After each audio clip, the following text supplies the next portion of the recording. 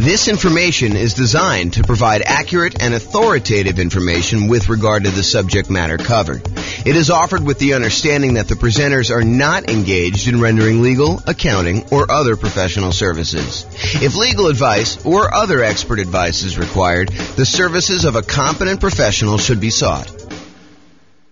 Welcome to the Pueblo Real Estate Investing and Real Estate Financial Planning podcast. Learn all about investing in real estate in Pueblo, Colorado, with a combination of real estate financial planning and modeling with numbers specific to Pueblo. Plus syndicated, more generalized recordings of live and pre-recorded real estate investing classes, not all of them specific to Pueblo. Be sure to stay tuned after the podcast for a message from our sponsors. The following is part 3 of 6 parts of the class Overcoming Obstacles for Real Estate Investors. Be sure to check out other parts published as separate episodes. Okay, now we're going to cover overcoming negative cash flow. So here's the challenge. You're in a market where buying a property with a reasonable down payment gives you negative cash flow, or it's really close, or when you have property management, it's negative. Or when you have property management and you're putting stuff aside for maintenance and vacancy like you're supposed to do, it's negative. Or, something like that. Or maybe you're putting less than a full down payment down. You're buying something with Nomad. You're putting 5% down or something. And in your marketplace, it would be positive cash flow with 20% down or 25% down, but not with Nomad, which was true for our marketplace for a long time. Now it's really hard to make cash flow even with 20%, 25% in some cases. So the challenge is you have negative cash flow. How do you solve the issue of negative cash flow? So cash flow equals income minus expenses. So just like we did with down payment, we're now going to talk about 2 approaches to solve this particular challenge. We're going to look at different ways to reduce expenses, and we're going to look at ways to increase the income on properties. Okay? So for my brokerage business, I was a real estate broker. I still have a license, but I'm not really doing a lot of stuff. For my brokerage business, I created 2 new trademarked terms. So you guys can't go and steal these. But 2 new trademark terms I used. I had a lowest monthly payment guarantee, and I had a maximum cash flow guarantee. And so these were 2 strategies I used when I was going and talking to clients. I would have this massive list, which you'll see here in a second, on how to make sure that they had the absolute lowest monthly payment when they bought a house. And then we'd have a separate checklist for how to make sure they had the maximum cash flow on a property when they did that. And I would offer them a guarantee on it. So there's some type of guarantee. I'm not going to talk about the details because I don't have time. But those are the 2 things I did. So what I'm going to cover tonight is based on those 2 ideas. Now, super important note. Not all of these can be used. And in fact, some directly contradict each other. So one might say you're going to, charge yearly for a rent, or you're going to charge monthly for a rent, or you're going to do something else. So they're like opposite ends of the spectrum or something. Some are extremely rare and uncommon. I'm just sort of including it to be comprehensive. And you can use what you can to optimize for your unique situation. So pick and choose what works for you, ignore the rest. This is sort of a checklist for you to go down and do it. In fact, I have a checklist. I think it's called something. How to improve your cash flow checklist or something like that. I don't know. Someone will remember it. I'll put the links to downloads in the show notes for people. Okay, so let's talk about reducing expenses. Here's part 1. This is pretty comprehensive. It's a pretty big list. So I'm just going to ask you the questions. You think about them. So can I put more down to reduce the amount I'm borrowing? You borrow less, your payment's going to be less. Can I put more down to improve your interest rate, lower loan to value? Little known fact, you put 20% down, you get one interest rate, you put 25% down, your interest rate gets better. It's a lot of times much better to put 25% than 20% down. In some cases, if you're doing owner-occupant, it's actually better putting 5%, but I digress. Next question, can I pick a loan with lower closing costs, especially if I'm financing the closing costs? So try to pick a loan where your closing costs are cheaper, especially if you're kind of rolling those into the loan. Can I put more down to eliminate or reduce private mortgage insurance, PMI? Your private mortgage insurance is insurance that you pay so that should you have a foreclosure, should the property go back to the bank, it protects the lender from the losses they may have. So you're paying an insurance policy to protect the lender for them agreeing to loan you more money to buy a property where you're putting less than 20% down. Can I pay for private mortgage insurance in one upfront lump sum payment instead of monthly? That'll save on your monthly costs, improve your cash flow. Has my equity increased enough to request the removal of private mortgage insurance? So if your property value has gone up, you paid down the loan enough where you're now below 80% loan to value, and your lender will remove PMI for you if you make a request. Can I change the loan term? Oh, I missed one. Can I get seller concessions from the seller to buy down interest rate and or cover closing costs? That's another way. Can I change the loan term to reduce my payments? I heard at one point recently that they might be bringing back 40-year loans. Yep, so 40-year loans.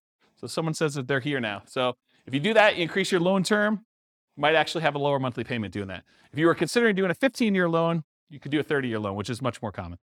Can I get an interest-only loan where you're not paying any principal each month? That'll lower your payment pretty considerably. Can I get a negative amortizing loan? Not that I would recommend this, but you can get loans where you're not even covering the amount of interest that is accruing on the loan and that your mortgage balance is actually going up each month. So it's negative amortizing. The mortgage balance is going up instead of the mortgage balance going down, which is a regular amortizing loan. Can I change the loan term to reduce my interest rate? Sometimes if you go to a 15-year loan, the interest rate's better.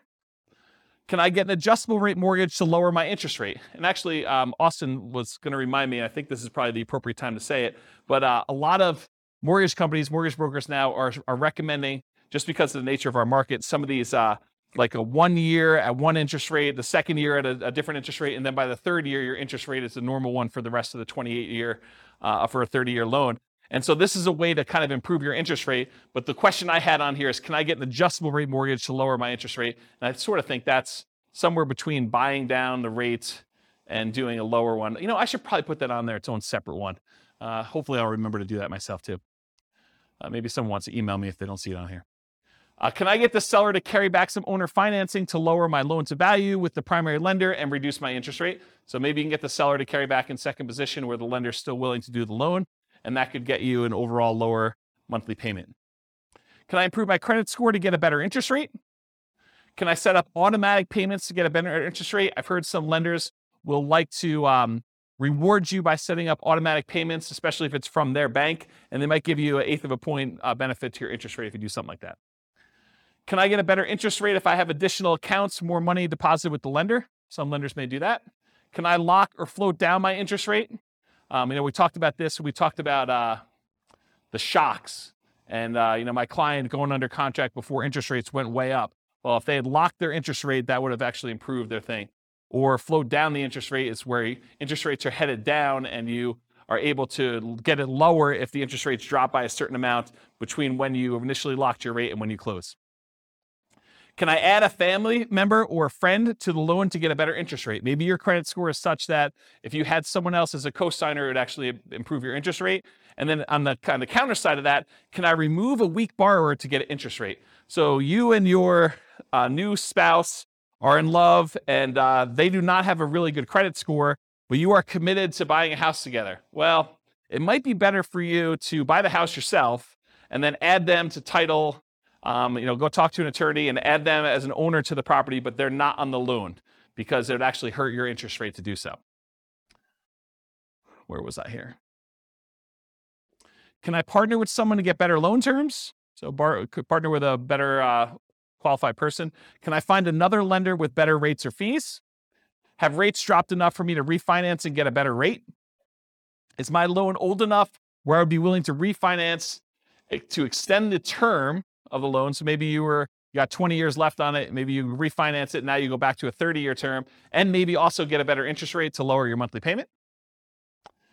So those are the strategies with your lender. Strategies if you own another property. Can I do a cash out refinance on another property to then buy or refi this property?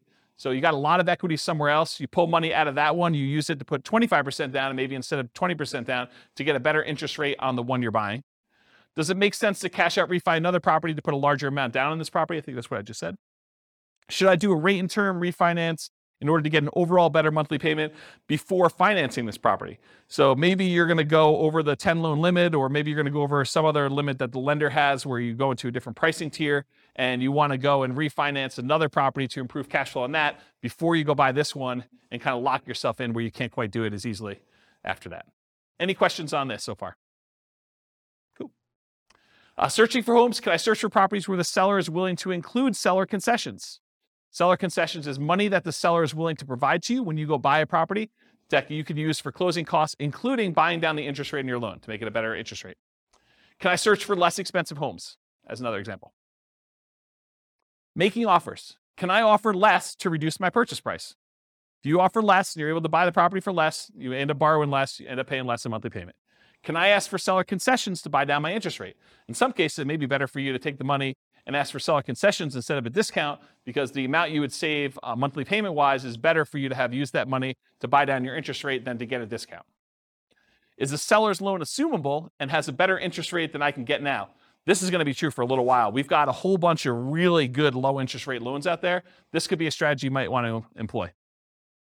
Would the seller consider wrap financing, and would that be better terms than I can get now? So offer to do some creative financing with the seller, see if they're willing to do that. Can I buy the property subject to the existing financing, more appropriate wrap financing, where you're able to do that? Can I buy the home on installment land contract, get better terms? Can I get private financing with better terms from family or friends? Maybe grandma wants to loan you money for 30 years at 3, 4, 5% because she's got it in a CD.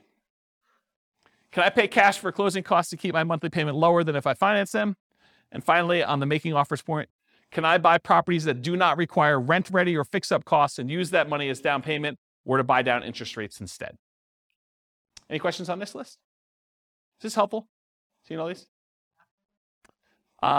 So instead of buying a property that needs paint and carpet and all that other stuff, and you're going to need $10,000 after you close, use the $10,000 to go buy a property that doesn't need that work and buy down your rate instead. Owning and managing property, can I correct incorrect information with the county assessor about the condition or the characteristics of my property to lower my property taxes? Can I contest property taxes when appropriate to keep my property taxes minimized?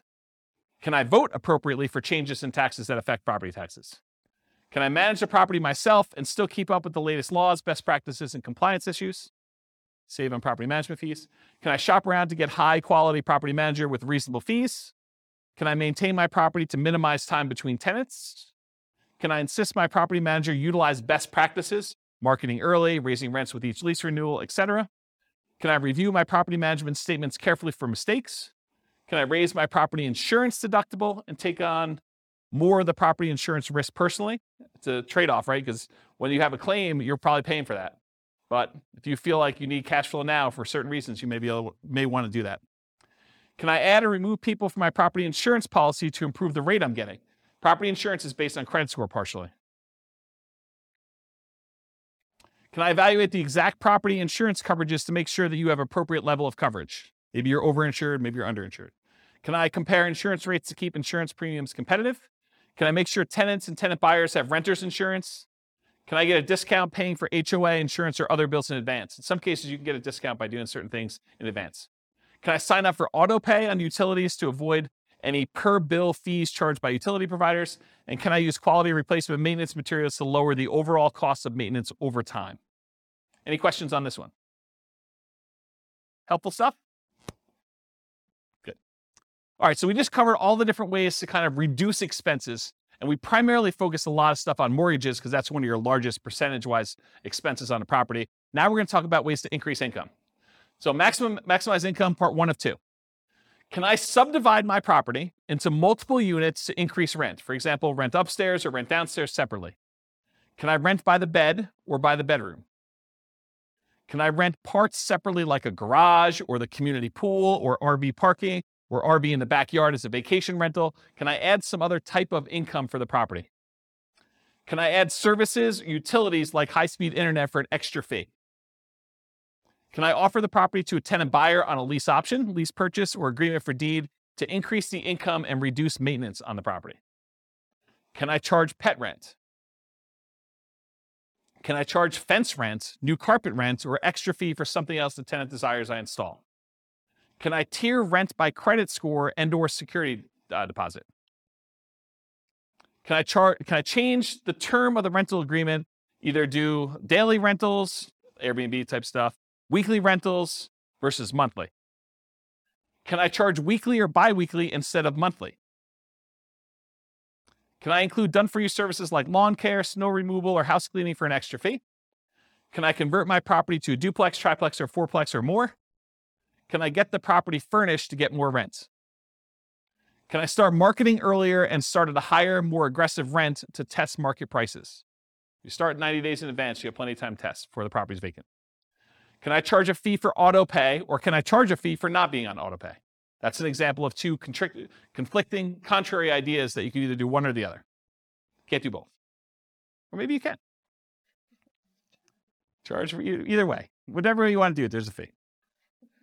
I'm joking. Okay. Can I schedule my leases to end during peak rental seasons? That's kind of important, actually. Can I target more profitable rental niches like corporate rentals? Can I offer a discount for on-time or early rent instead of a late payment? Can I add solar panels and include electric and base rent? Can I bill back for HOA services and utilities like non-potable water? Can I get paying roommates for nomad properties that you're living in? Can I require 60 to 90 days notice for outgoing tenants to not renew? So make sure you find out way early. Gives you time to market the property, get everything done you need to do. Can I improve landscaping and curb appeal to get higher rent? Paint, add improved shutters, lawn care, mailbox, property address numbers, lighting, things like that in order to make sure that you're getting maximum rent. Can I make sure the property is appropriately prepared for showings, well lit, smells good, repairs done, clean, neat? Am I maximizing exposure when marketing for tenants? Do I have professional grade photos, 3D tour and video and marketing properties? And have I mastered the sales skills required for phone selling my property to tenants, tenant buyers, and in-person salesmanship to maximize what I can get for rentals and minimize vacancy? Did I miss any? Good list? This concludes part 3 of 6 of Overcoming Obstacles for Real Estate Investors. Listen to the next episode, part 4 of 6, on qualifying for loans. With home prices up, mortgage interest rates up, and rents up, but not quite enough to counteract the higher prices and interest rates, cash flow on rental properties in Pueblo is harder than ever. Book a call with the Real Estate Financial Planner to apply our proprietary 88 strategies to improve cash flow on your rentals. See the show notes for a link to schedule your call and improve your cash flow today. If you're a real estate agent, lender, or professional in Pueblo that wants to help our real estate investor listeners, consider reaching out to learn about collaboration opportunities with this podcast. We'd love to add more value to our listeners by having you assist our investors buy, sell, and finance their real estate investments. See the show notes to schedule a call to discuss collaboration opportunities